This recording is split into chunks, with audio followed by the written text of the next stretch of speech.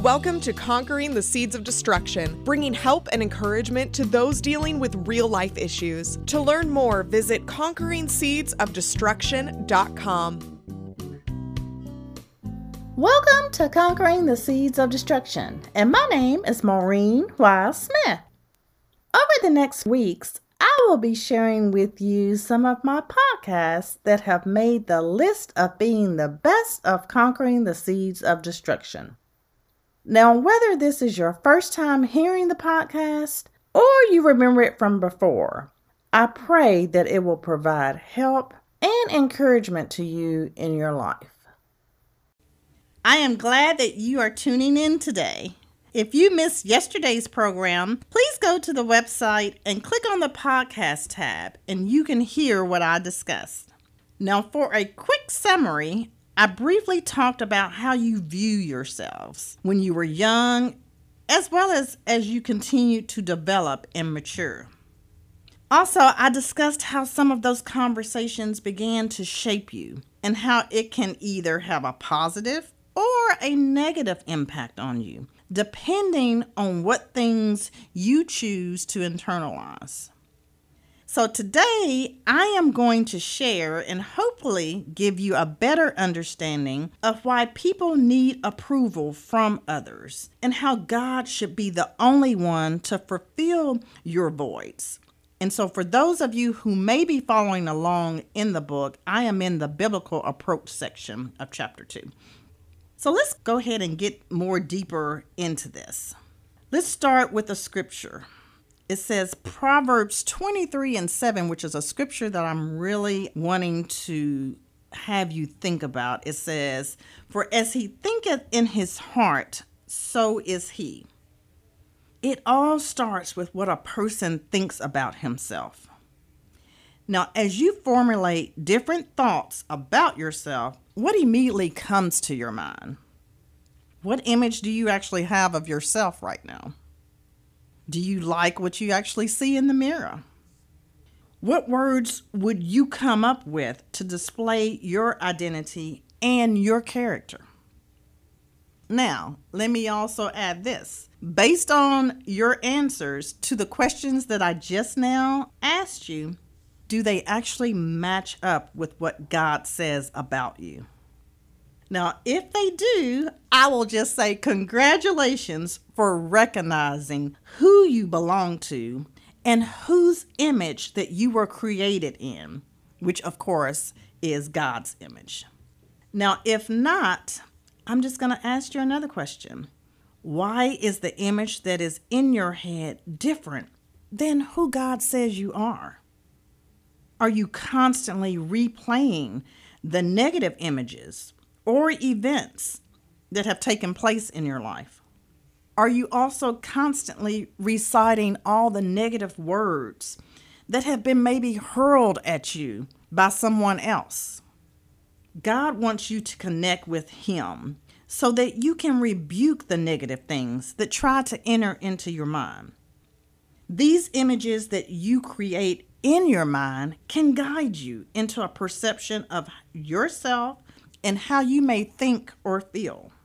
Now, if you actually keep your mind focused on hearing God's voice, He's going to guide you into having a sense of peace. Now, Isaiah chapter 26, verse 3 says, "You will keep him in perfect peace, whose mind is stayed on you, because he trusts in you." If you trust in Him, believe in His word, and start memorizing and reciting His words, you can counter the negative images and thoughts that you have and start developing that peace that you desire. Now, however, if you actually do hold on to the negative image or even the negative words that the enemy would want you to, then you will start creating a path that causes you to spiral downward and that ultimately could lead you to a route of depression and despair. So let's make that decision today to stop the enemy in his tracks. So now we're going to actually look at an example in the Bible dealing with Abram and his household. And I'm going to actually start in Genesis chapter 12, And I'm going to read from verses 1 through 5 that says, Then the Lord told Abram, Leave your country, your relatives, and your father's house, and go to the land that I will show you. I will cause you to become the father of a great nation.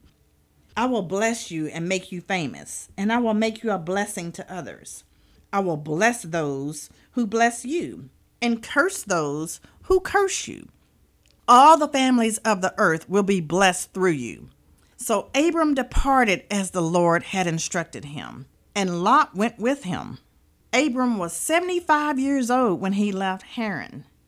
He took his wife Sarai, his nephew Lot, and all his wealth, his livestock, and all the people who had joined his household at Haran, and finally arrived in Canaan.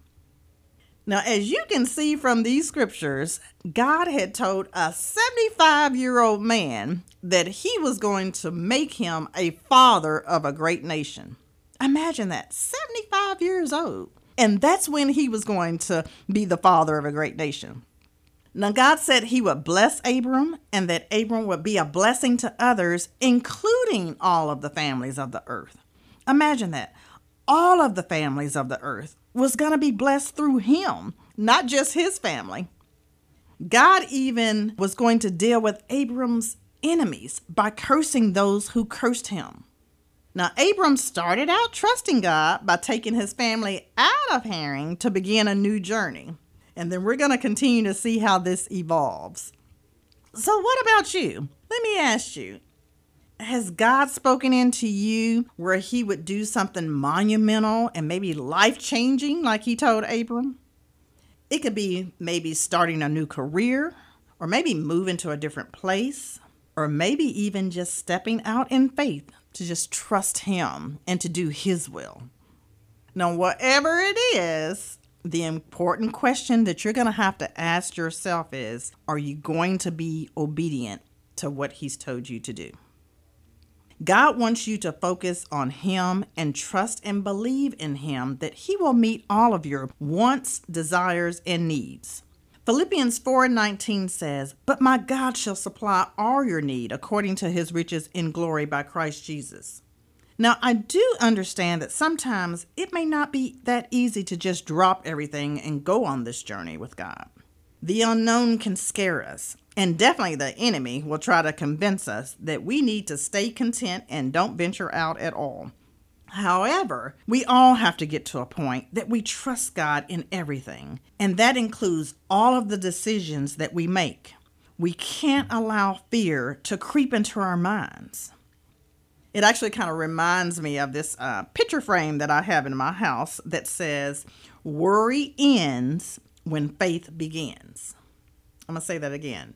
Worry ends when faith begins.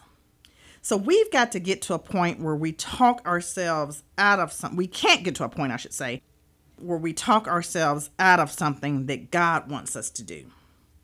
So let's look at this in another way. We just saw in the scripture that I just stated that Abram was 75 years old when God told him that he was going to make him a father of a great nation. Now, how long are you willing to wait on God to do what he said he was going to do? Can you wait on him until it comes to pass? Now, trust me, I know. I definitely get it. Because I don't know if y'all are like me. Sometimes it seems like God just doesn't move as fast as I would like him to move. And I see myself sometimes feeling like, okay, Lord, I'm down here on earth. I'm getting old. While God is just living through eternity and flowing freely from generation to generation to generation. And I'm down here saying, hello, are you here? Can you hear me? I'm getting old down here. So if y'all are like me, I know sometimes the waiting process can be difficult.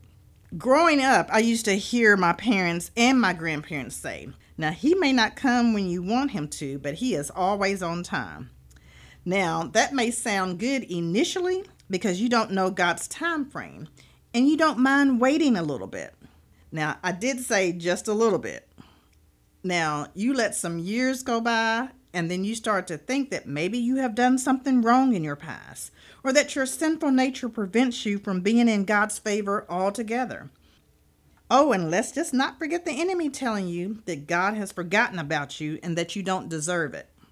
If you allow enough negative things to creep into your mind, you will eventually talk yourself out of the blessing that God has for you. Don't allow yourself to go down that road.